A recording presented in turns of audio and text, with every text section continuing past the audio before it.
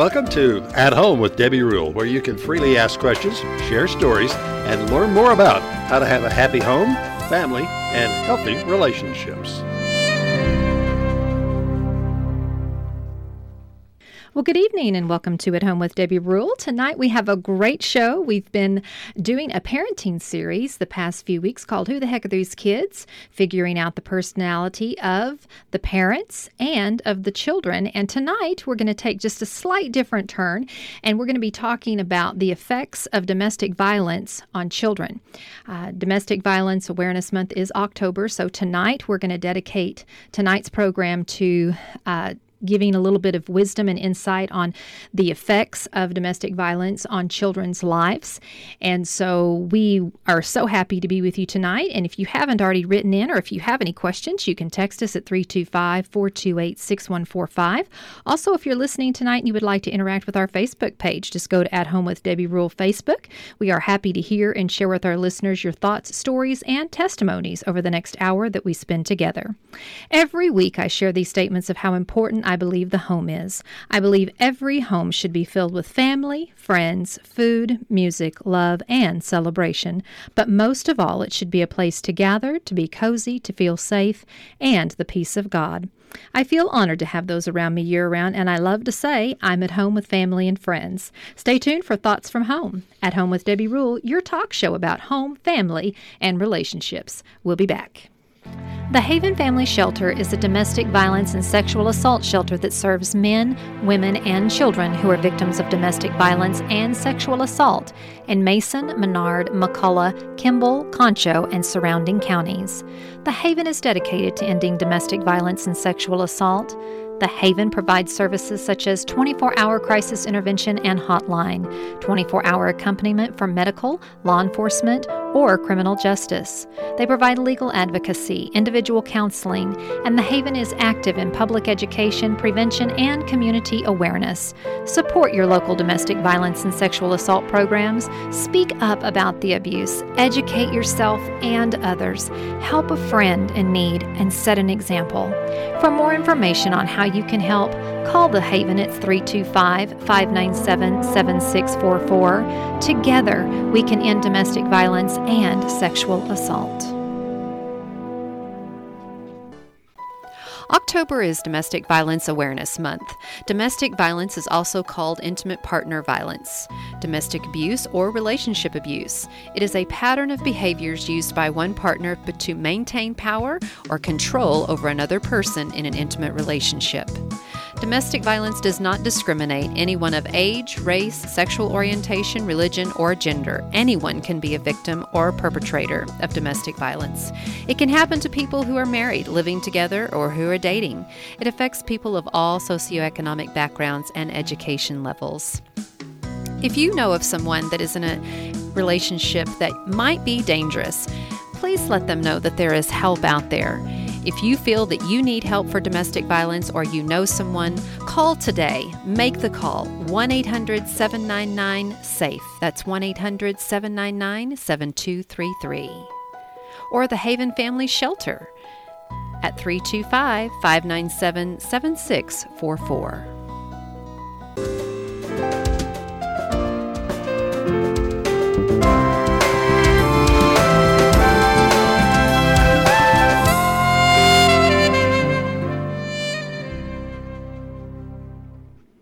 Well, welcome back to At Home with Debbie Rule. This is Thoughts from Home. Tonight, it's not going to be my thoughts from home, but rather the thoughts of kids that have been affected by domestic violence. What about us? Perspectives of children of domestic violence. This is their thoughts from children's homes that suffer from abuse.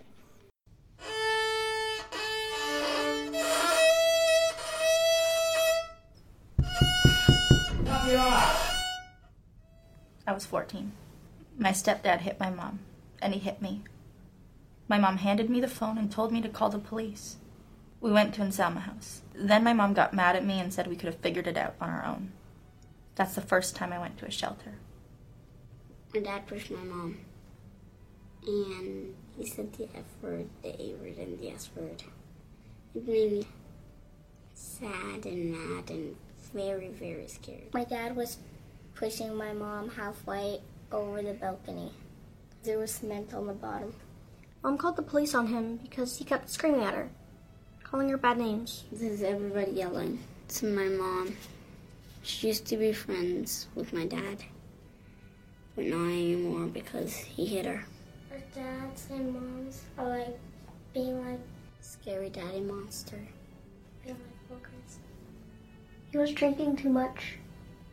He was smashing things. When I was a baby, my mommy and daddy broke up 4 times.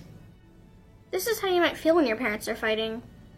Uncomfortable, mad, sad, scared. Run away.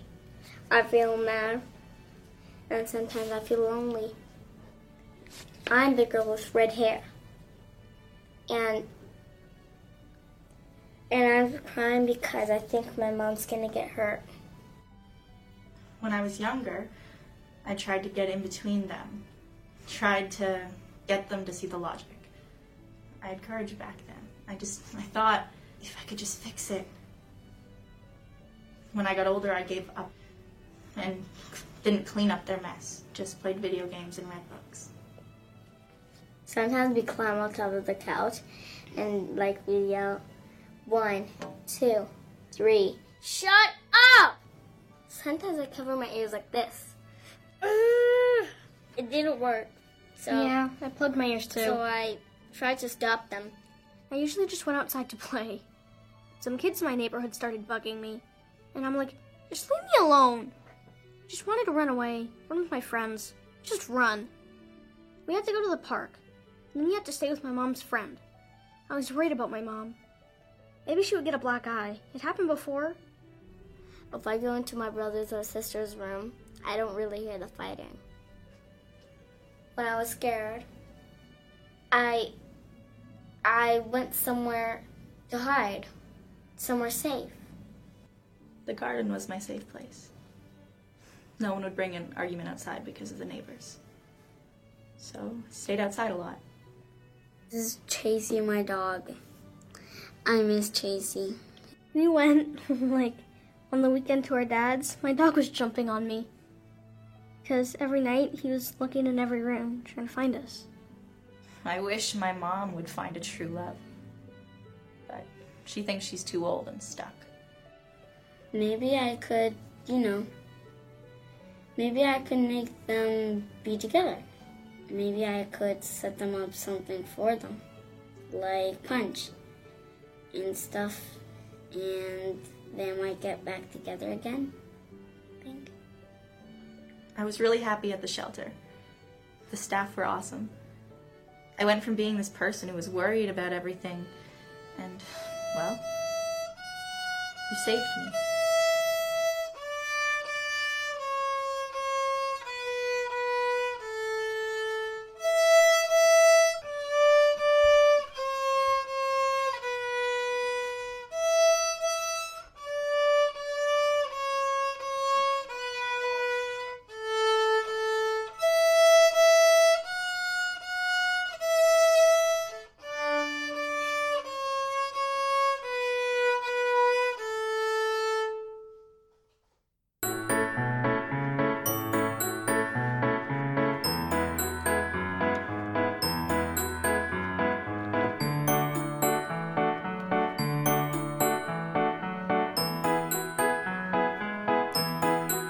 Welcome back to At Home with Debbie Rule, where tonight we are discussing the effects of domestic violence, the effects of domestic violence with children. A lot of homes that experience intimate partner violence have children, and so we are going to learn what the effects of that abuse, what that does to children, and how different personalities of kids deal with that type of abuse. Everyone deals with things differently, and certainly children are the same way. They have their own way of dealing with things, and different personalities, of course, deal with trauma differently, and they will exhibit symptoms of stress and those things in their life when they're dealing with trauma, and they deal with it in different ways, and they will act out in different ways. And so a lot of parents think that because they haven't actually had the abuse in the same room as the child, or maybe the child wasn't around when it was happening, or whatever the case may be, that the child is not going to be affected by the abuse, and that is wrong. The child is always affected by the environment of domestic violence, whether the child witnesses it firsthand or whether they just witness the aftermath of the beatings of a parent, or maybe it's just the anger of a parent. Maybe they're verbally abused but not physically abused. The definition of verbally abused, a lot of people will argue with the fact that I'm just being a strict parent when it crosses over into being verbally abusive to a child. And so different kids deal with things differently. And the thing that we can all agree on is that every child that is living in a home that exhibits abusive behavior, domestic violence, intimate partner violence, whenever a child is living in an environment that way, you can be sure that they are going to be affected by it one way or another. And like I was saying earlier, different personalities have a way of dealing with things differently. We've been talking about the 4 different personalities from the True Colors personality information, and that's the orange, blue, green, and gold. And remember, just a little brief description of the different colors. The orange personality, this is your child that's a very outgoing, they're enthusiastic, they're very much out there wanting to have a good time. They're not really afraid of anything. They're just out there enjoying life. When they're in a healthy environment, this is the type of personality that will come out in a child that has a temperament of the orange characteristics. Now, a blue child is your child that's more emotional. They're the ones that have the imagination.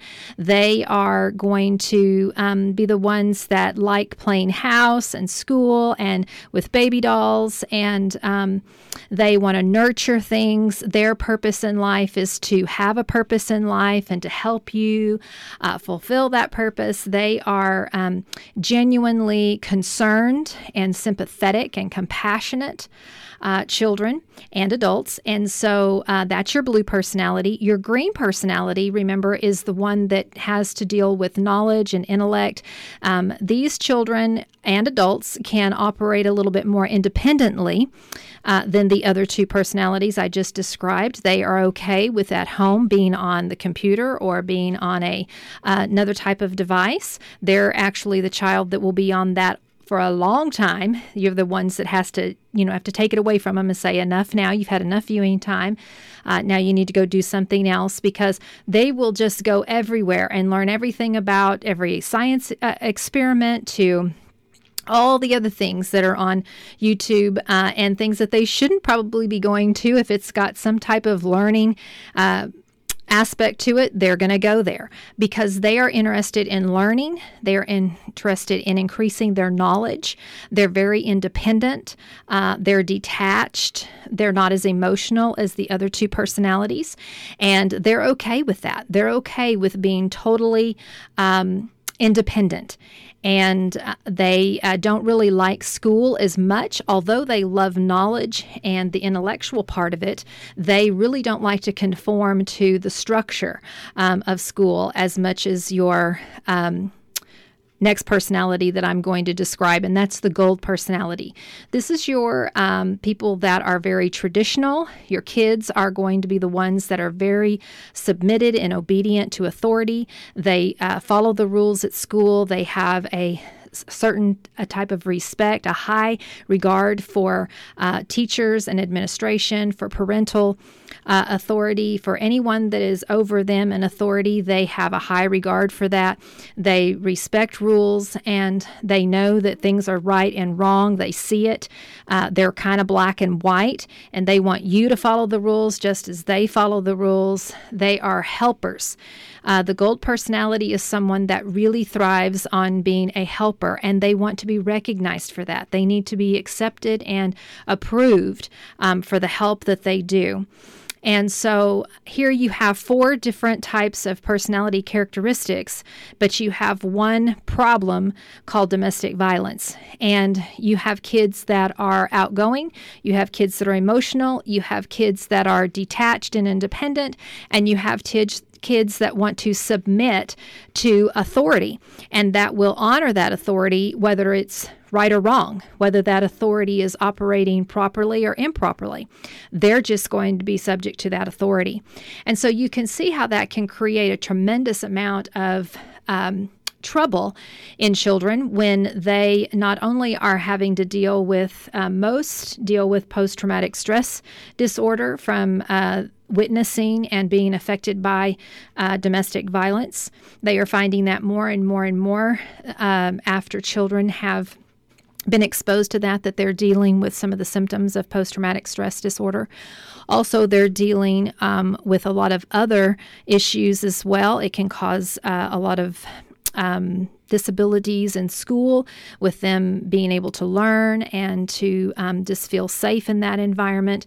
Of course, they are shaken all over. It causes them to have toxic stress syndrome, where their body is constantly in that flight and fearful and wanting to, the body is trying to catch up with the adverse effects of that domestic violence. And so when they grow up and they become adults and they haven't dealt with that trauma, then of course now we have adults that are dealing with adverse childhood experiences. And domestic violence is a very difficult adverse childhood experience for a lot of adults to overcome. It causes a lot of trouble as they grow and they mature. And so we want to just recognize that now. And if we recognize the different ways that children are being affected by domestic violence, then maybe we can help them individually. Not every child is a cookie cutter child, as we've learned in parenting. We can't parent every child the same way. We can't help a child through trauma the same way, because every personality deals with trauma differently. An orange child, which is naturally outgoing and wants to be the life of the party, and they're very much happy-go-lucky type child, they're probably going to still try to hang on to some of that, but they're going to be guarded. And a lot of insecurity is going to be in there. So out of that insecurity, you may have a lot more negative behavior that will come out, like the class clown, the kid that's always getting in trouble for just doing things that they wouldn't normally do. An orange has to have a lot of freedom and they have to have increased boundaries, but they will probably push those boundaries more. They will go overboard in some of their behaviors because they're just trying to deal with the stress of what's going on at home. A lot of teachers will pick up on this. A lot of negative behavior, especially in orange children that struggle with being obedient anyway, they're really going to react in a negative way. They're really going to be aggressive. A lot of them will become very aggressive, more so in boys than there are in girls. But of course, girls can be just as aggressive. Even if they haven't witnessed aggression or physical abuse, they will still take on that type of characteristic. They will still be aggressive with their friends and in a classroom setting, and in other settings where they're relating with other children. So that's an orange personality. And a blue personality, this is your child that's very emotional, imaginative, and very nurturing and compassionate. They're going to have a lot of compassion for the parent that has been traumatized and that is being abused and controlled. But not only that, will they have compassion and sympathy for the perpetrator as well, because that's a parent. And you say, well, how could a child love a parent that is being abusive? Well, even out of fear and even out of duty, some of them, they will still love that parent. There is a tie there. There is a relationship that is established. And so what a blue child will do is they will take on the shame, the guilt, the responsibilities of that perpetrator and the one that's being abused, and they will have a lot of compassion for them. And what a blue child will do is they will lie for that parent that's being abusive. They will keep the secrets. They're not going to tell anybody about what's going on. And so they internalize a lot. This is internalizing and taking all of that in. So a blue child, not any different than an orange child as far as the major effects of domestic violence being toxic. We have to deal with the different personalities. You've got your orange child that's going to be aggressive and act out. You've got your blue child that's going to cover up and not tell any of the secrets. And they're going to internalize a lot of it. Instead of acting it out physically like an orange child, they internalize all of that pain and that anguish and shame and guilt. And they feel responsible for the parent that is doing the abusing. So now we come to the green child, and the green child being very independent, detached, not as emotional. What they're going to deal with is they're going to deal with the fact that they've already got this detachment naturally in their personality. They're going to even detach even more. So they're going to be the child that's kind of zoning out. When you try to talk to them, they're kind of in another world. When they go to school, they're going to be hard for them to focus and to do the work that needs to be done. They may struggle in school, even though they are highly intelligent kids. They may struggle in this area just because of the focus that's needed and the ability to just concentrate on what is going on, because they are detaching from what's going on at home emotionally and a lot of times physically. They'll want to remove themselves and go to a safe place just by themselves. And they think that if they can isolate themselves, they can protect themselves from being abused themselves or even causing any more trauma for the person that is being abused, because they may feel responsible as well. And so they think if they just remove themselves from the environment, then what will happen is that the abuse will just go away, and they pretend it's not there. And so that green child now is not just detached emotionally because of their temperament. Now they are detaching emotionally because of trauma. And that can be very, very difficult for you to be able to get that child back on track. So the gold child being very submissive to authority and very obedient child, following all the rules, again, is another personality that will take on the shame, they will take on the guilt and the responsibility. That's the biggest thing. They will take on the responsibility and they will feel like it is their fault. They will try to nurture and help the person that's being abused, but they will also try to help the perpetrator as well. And again, they may not feel like they can cover up because they know what's right and wrong, but because of a fear of authority, because a fear of a parental authority, they will be submissive. They will be quiet. If they're told to sit down and shut up, they will.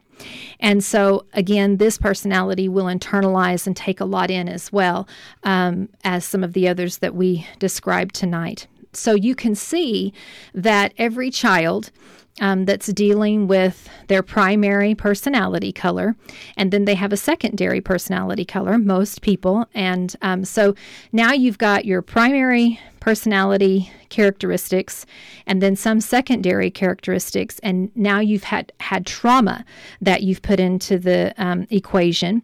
And so not only now are we trying to fix some weaknesses within our own temperament, but now we're adding trauma to that, and we've got to dig a little deeper now to even get to the root of those problems to help them be able to be redirected. And that's what we need to do. A lot of these kids need therapy. They need the counseling to help them redirect bad behavior. They've got to be told it wasn't their fault. They need to have permission to feel a certain way, but not to take responsibility on that is faulty, that is not theirs. They need to know that being obedient to a parent, yes, they be obedient to a parent, but they never lie to authorities. They always tell the truth. Because these are things that they're going to be programmed to maybe not do, and you're going to have to redirect all of that now to help them become healthy. Because the older they get, and especially a personality that's internalizing like a blue child, they are internalizing all of this pain, And you can just imagine what happens then after several years of being exposed to that and internalizing that, the stress, the toxic stress that's happening in their body, what is happening to them physically and emotionally. And every personality, every child is dealing with that stress. They're dealing with that poison that's in their body emotionally and physically, and it does affect them physically. And so the last part of the program, we're going to hear from a couple of judges, a Judge Carol J. Kelly, which is an administrative judge over domestic violence division. And then we are going to hear from Judge Orlando Prescott, which is an administrative judge over the juvenile division. And both of these judges, I believe, are in the state of Louisiana. But they're not going to get into laws. They're going to just get into specifics of how you can help your child that has been exposed to domestic violence and what you can do to prevent that and what actually happens to the child physically and emotionally when they are exposed to that. So stay with us. We've got a lot more coming up with At Home with Debbie Rule tonight as we discuss domestic violence, which October is Domestic Violence Awareness Month. We are talking about the effects of domestic violence on children and the effects on children with different personalities, how it affects them differently and what we can do to help them overcome. And even adults that need to overcome the trauma of domestic violence, they are overcoming adverse childhood experiences. There is help and there is counseling and there is a way out, and you can become whole and healthy. Stay with us. There's a lot more coming up right here on At Home with Debbie Rule. We'll be back. A child who lives with domestic violence lives in darkness. She sees things no child should see and hears things no child should hear. She struggles to separate her nightmares from reality because there's very little difference. The child who lives with domestic violence isn't afraid of the dark. She's afraid of her dad because the monster doesn't live in her closet. It's just down the hall. And when she grows up, she'll be more likely to be abused. And her brother? He'll be twice as likely to become a monster himself, because that's the world they know.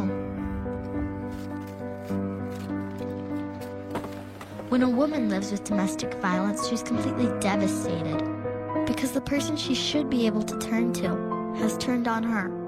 And she thought he'd change once they got married, had a child, or when he got a better job. But he never did. And she's tried to make things better, but she can't make him stop. So when she locks the door at night, she's not keeping danger out, she's keeping it in. And she feels hopeless, ashamed, and completely trapped. When a woman lives with domestic violence, she hears voices. And she feels completely alone. But she's not the only one. Maybe you don't live with domestic violence. Maybe you don't wake up every day shaking or jump every time the phone rings. But maybe you should look a little harder. Maybe it's a friend, a coworker, or your neighbor. And maybe you could offer support, a number to call, or point to a way out. Your help could make all the difference. We need everyone to bring domestic violence into the light.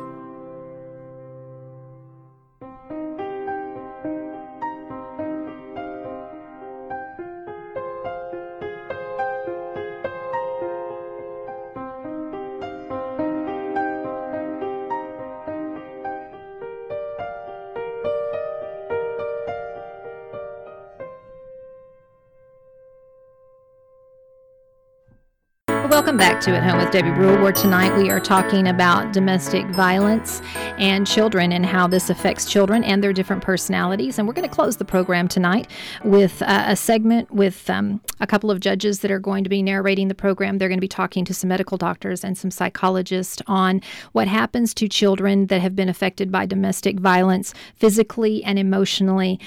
So hope you enjoy this segment of At Home with Debbie Rule.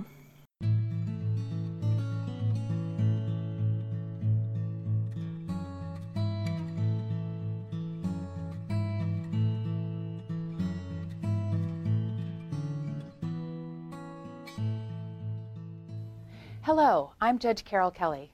And I'm Judge Orlando Prescott. We've worked with families affected by domestic violence for many years. We've learned a great deal, and we want to share this with you. So we created this video presentation which will teach you about the effect that exposure to violence has on children. Our hope is that by learning about how your actions or inaction can hurt your child, you will take the necessary steps to stop the violence in your home. We believe that most parents love their children. Your child's life and well-being is in your hands. Family violence refers to any form of violence by or toward a family member. Domestic violence is a crime. Many times, domestic violence relationships also include assaultive or coercive controlling behaviors. These include name-calling, jealousy, verbal threats, put-downs, saying bad things in front of the children, and controlling money. Whether it be physical or verbal, financial or emotional, abusive behavior towards another parent harms your child. Domestic violence has long-lasting and serious consequences for your child. Many people are unaware of the lifelong impact that exposure to domestic violence has on children. And whenever we speak of children, this includes babies. As you'll learn in this presentation, babies are often hurt the worst if they're living in a home where abuse is occurring. Their fragile brains and resulting development are injured by exposure to violence. Children are traumatized when their parents fight. We hope that for those of you who are violent, threatening, or controlling towards your spouse or your child's parent, the next time you feel anger rising within you, you will stop, take a breath, think of your child, and remember that threats, violence, and arguments will cause direct injury to your child. So stop, breathe, think about your child, and leave the situation. For those of you that are living with a violent, threatening, or controlling partner, we ask that you take a moment to stop. Take a breath, look at your life, and remember that exposure to threats and violence will cause direct injury to your child. So leave as soon as you can and seek help for you and your children. Many parents that come to court believe that unless a child directly observes the violence towards the other parent, the child will not be affected and won't know. This is not true. Children don't have to see or directly witness physical violence to be affected by it. We know that children who are exposed to violence in the home are affected. Exposure means seeing, but it also includes being anywhere in the home where violence, threats, verbal abuse, or fighting is occurring, or seeing or experiencing the aftermath of violence, such as a parent with injuries, the home in disarray, property damage in a home, or a parent crying or distressed. Many parents say that their children weren't present in the room when the violence or fight occurred, and therefore they don't know anything about it. We know from interviews of thousands of children that the majority of children are keenly aware of their parents' relationship and threats, and all of the violence and fighting in their home, whether they're in the room or not. Children are traumatized by exposure to violence. Children know. Children know. You can't be a good parent and abuse your child's other parent. You are a role model. If you love your children, pay attention to this information and learn about what is happening to them when they're exposed to domestic violence. We are hopeful that if you learn that your acts of violence against the other parent directly, substantially, and severely hurt your children, then maybe, if only of love for your children, if for no other reason, you will stop the violence now. First impressions about children's brain development. Because of the way the brain works, you will always remember your very first roller coaster ride. Storing these new experiences is one of the brain's main jobs. In fact, your brain creates a mental blueprint of every new experience you have. A blueprint for any new touch is stored in one part of the brain. A blueprint for any new sound in a different part. And a blueprint for any new sight in still another part. But as powerful as that first roller coaster ride was, it can't compete with the lingering effects of your brain's earliest experiences. Although you have no conscious memory of this part of your childhood, it is these very first experiences that literally become the building blocks for your whole life. Unlike other organs, the brain is undeveloped at birth, and it is waiting for experiences to shape how it will develop. The amazing thing about the human brain is that the younger you are, the more sponge-like your brain is, which is the reason that children in 3 years can learn language, can learn to walk, can do all kinds of incredible things. But the very same biological sponginess that allows us to rapidly acquire language is also the same sponginess that makes young children more vulnerable to trauma than older children. We have the opportunity to do police ride-alongs to a domestic violence situation, and so this was actually the first call I ever rode along. It was dinner time, and they were having spaghetti for dinner. It was dripping down the walls, the kitchen table was overturned, and we had 3 children in the household. Looking at this whole situation at the time, we said, no evidence of physical harm, the kids are fine. We learned differently, of course. The boy in the corner was classic behavior that we see with kids who have had chronic exposure to violence. He would just completely zone out, numb out as things started to get scary. The 6-year-old little girl on the chair blames herself for what's going on, but actually it was 4 years later that we really appreciated who had some of the most profound or severe harm coming out of this situation, and that was the 6-month-old baby who was now 4.5 and had seriously injured another child in preschool. It's literally the opposite of the way most people think about this. Most people think young children, they don't really understand what's going on and they're resilient. But the fact is, if anybody's impacted more severely, it's the younger child.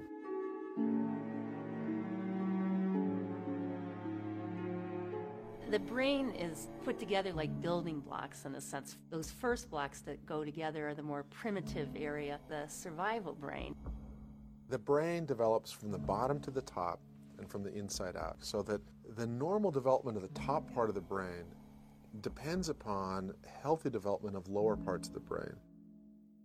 The top part of the brain, where you do all of your thinking, is the part of the brain that is most changeable, easiest to modify. But unfortunately, if a child has developmental experiences of threat and exposure to domestic violence, the lower parts of the brain will be impacted and they're harder to change as they get older.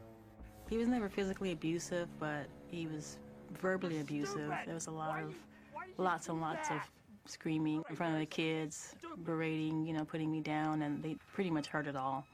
Children exposed to domestic violence, children who witness their parents fighting, literally are experiencing a state of fear. And when this happens, the systems in your brain that are involved in thinking at the top part of your brain are literally shut down. It changes the brains of these children. The tragic reality of children growing up in domestic violence is that they end up with mental health problems at a rate higher than children who are actually the direct victims of physical abuse. Childhood exposure to violence is about living in a threatening, scary environment that may escalate to physical violence, but it often doesn't have to. It's the chaos, the uncertainty, the fear of being in a home where things aren't okay. It's really important for parents to understand that their internal state, whether it's calm or whether it's alert engagement or whether it's frustration and anger, or whether it's sadness, depression, the baby absorbs these internal states. As you've just learned from the first impressions, children in homes with domestic violence, threats, and even loud arguments end up physically, emotionally, and intellectually damaged. Children's brains are damaged by stress and anxiety. Is your home a place where children feel safe? Are you doing all that you can to make sure your children are not exposed to adult behavior that would harm them? Toxic stress. This results from frequent activation of a child's stress response. This occurs when a child's aware of parents fighting. Think about how these stressful situations could affect your child.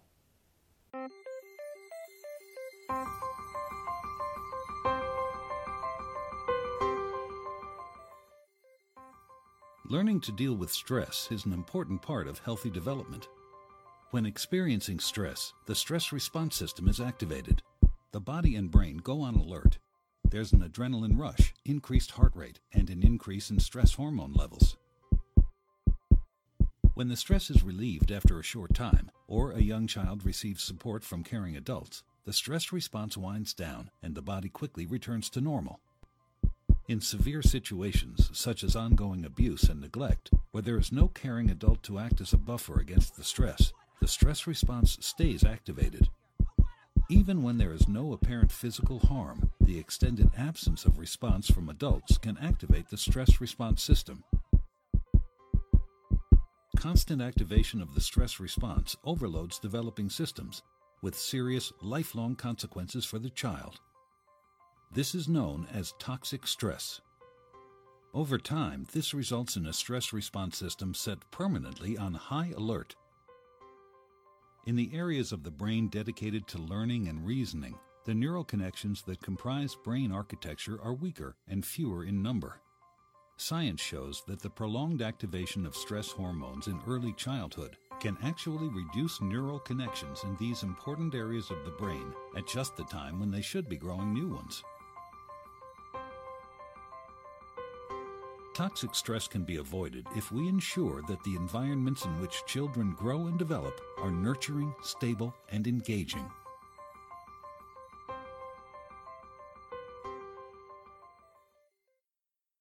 As you just learned, a child's physical and hormonal response to toxic stress greatly impairs a child's development. The good news is that it's not too late to help your child heal. You have the choice as the parent to provide your child with a stable, nurturing environment. You are in control of your actions. Your child can recover and heal from these wounds if he or she receives trauma-informed services. We want your child to heal. But you must be part of the solution, not part of the problem. Babies respond to stimuli and lack of stimuli. This experiment where a baby is ignored for only 2 minutes. Babies this young are extremely responsive to the emotions and the reactivity and the social interaction that they get from the world around them. This is something that we started studying 30, 40 years ago, when people didn't think that infants could engage in social interaction. In the still face experiment, what the mother did was she sits down and she's playing with her baby who's about a year of age. I'm like a girl.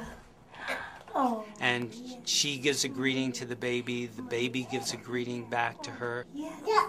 This baby starts pointing at different places in the world, and the mother's trying to engage her and play with her. They're working to coordinate their emotions and their intentions, what they want to do in the world. And that's really what the baby is used to. And then we ask the mother to not respond to the baby. The baby very quickly picks up on this. And then she uses all of her abilities to try and get the mother back. She smiles at the mother. She points because she's used to the mother looking where she points. The baby puts both hands up in front of her and says, "What's happening here?" She makes that screechy sound at the mother, like, "Come on, why aren't we doing this?" Even in this 2 minutes, when they don't get the normal reaction, they react with negative emotions, they turn away, they feel the stress of it. They actually may lose control of their posture because of the stress that they're experiencing. Okay. I'm here. And what are you doing? Oh, yes. Oh, what a big girl. It's a little like the good, the bad, and the ugly. The good is that normal stuff that goes on, that we all do with our kids. The bad is when something bad happens, but the infant can overcome it. After all, when you stop the still face, the mother and the baby start to play again. The ugly is when you don't give the child any chance to get back to the good. There's no reparation, and they're stuck in that really ugly situation. So you see the baby's reaction when the baby is ignored for only 2 minutes? If domestic violence is occurring in your home, your baby is experiencing more than just being ignored for a few minutes. If you are committing violence, if you're threatening your partner, if you're arguing loudly, your baby is aware and experiencing toxic stress. Your baby is being hurt. You are hurting your child. It's not just your child's brain that's being damaged by exposure to violence. Exposure to violence shortens your child's telomeres. Shorter telomeres results in a shorter lifespan. This news report about the effect that exposure to violence has on your child's health and life. If you think your child is resilient, a new study may have you thinking again. Researchers at Tulane University say children who are exposed to violence may not show it on the outside, but can actually be genetically changed by it. WDSU anchor Latanya Norton is on your side to explain the serious health risk associated with this kind of stress on a child. So my kids went through Katrina. I'm like, they're going to be fine. They're resilient, right? They bounce back. And what we're seeing is that they may look like they're bouncing back on the outside, but that they may have this kind of scar. A scar in their DNA. Researchers say children may not be as invincible as parents may think. A new study by Dr. Stacy Drury of Tulane University finds that family violence leaves a genetic imprint on children. Dr. Drury took genetic samples of 80 children in New Orleans between the ages of 5 and 15. She found that children in homes affected by incarceration, suicide, or domestic violence had shorter telomeres. Telomeres are the protective caps on chromosomes. The shorter the telomeres, the shorter the lifespan, and the greater the risk of heart disease, obesity, mental illness, hypertension, and diabetes. A little bit of stress is good, but too much stress or chronic stress sort of puts your body on high alert. And if your body is on high alert for so long, it kind of starts to do damage to the organs. You can help save your children from these scars to their DNA by stopping the abuse of your partner. If you're abusive, you need to be accountable for the harm that you're inflicting, not only on your adult partner, but also on your child. Domestic violence is a crime. Domestic violence can be committed by men or women. However, statistically, men commit the violence against women in the majority of cases. We know that most men who use violence have suffered from abuse and exposure to violence themselves. We need to stop this cycle of violence and abuse. It stops with you. If you witnessed your parent being threatened or abused, think back on how bad that made you feel, how scared, how angry, how helpless. Do you want to do this to your kids? You have the opportunity right now to face who you are and how you act. You have the opportunity right now to change your behavior. You have the opportunity right now to take the steps necessary to be a good parent. You have the opportunity right now to ask for and receive help with your issues. You have the opportunity to give your child a chance to heal and get well. We know from many scientific studies that when babies grow up in homes with an abusive parent present, their brains do not develop properly, and their IQs are lower. We know that these children have emotional scars and often lack empathy. They have an inability to attach to others. We know that these children have much greater rates of mental health disorders, including depression, anxiety, and suicidal thoughts. We know that these children have shorter telomeres, which are the building blocks necessary for strong hearts, lungs, bones, and every system in their body. Your child's lifespan will be shorter if you expose them to fighting and violence. The following is a mother's story about how domestic violence in the home had lasting consequences on the behavior of her children. We know that the cycle of violence repeats itself. If your son witnesses violence towards women, he will likely commit violence against women. If your daughter witnesses violence against women, she will likely be a victim of violence. Is that what you want for your child? You are a role model. Children repeat the behavior they see. The impact that it had on my children, I actually had no idea at the time. I believed that I sheltered them from most of what happened and kept them safe. And that was 8 years ago now, and time has shown me that they were impacted far more drastically than I thought. For years I stayed because I believed it was what was right to do for them, and now I believe that it's best to leave a relationship like that because of the impact it has on them. They were traumatized to an end that I'm not sure I can even describe. They understand relationships between partners to be abusive. They understand that it's okay to be disrespectful and it's okay to be a bully. They all suffered impact through school. We have dealt with drug and alcohol dependencies, issues with the law. So it has been really far-reaching in how it's impacted them. Exposure to violence and toxic stress damages your child's brain. The positive news is that children's brains can be healed and rewired. How? By creating new positive experiences to counteract the negative ones. It's not too late to change your behavior. Not only will it change your life for the better, but it will also help your children heal and grow into healthy adults. One of the great things about brain science that we've learned is till the day you die, you have the ability to add new neurons in your brain, that the brain is more like skin in the sense that it can rewire and heal itself in the most important area, the cortex. We have the capacity to heal and do better. The biggest thing we can do for kids exposed to violence is how many healthy adults can they connect to. I did a lot of my childhood in other people's homes, so I saw what positive relationships were about. I saw my friends were normal. You know, they didn't have the rage I had.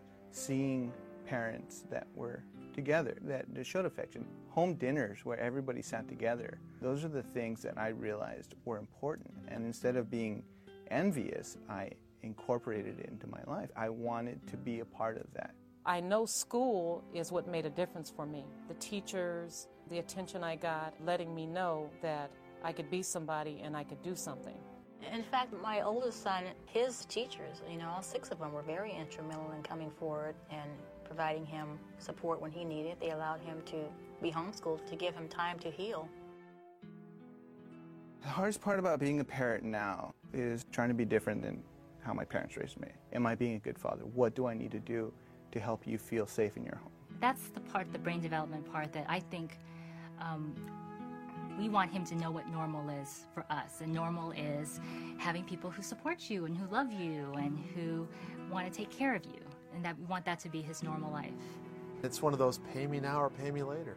And the truth is, children who are good at self-regulation, good at self-soothing, don't cry very much, and end up being, if you will, successful, are children who have had incredibly attentive early caregiving, which some people, unfortunately, think of as spoiling. It's exactly the opposite. Rather than spoiling the newborn, what you're doing is you are building in healthy self-regulation. So those are the things that I want to create an environment for my baby where he gets the benefit of what I've learned from all these experts and also other parents. And believe me, they're experts too. The most important thing that parents need to understand is that the brain of their child will become exactly what the child was exposed to. If you want your child to be kind, then you have to be kind to your child. If you want your child to be good at self-regulation and not lose their temper, you have to not lose your temper. And that's the beauty of the human brain. It is a mirror to the child's developmental experience. If you are violent, controlling, yelling, jealous, threatening, possessive, mean, or in any other ways abusive to your child's parent, you are abusing your child. The next time that you feel that you're losing control, getting angry and want to lash out, take a moment and in your mind, picture your child's face. Concentrate on that for a moment and remember what you learned here. If you act badly, you will hurt your child.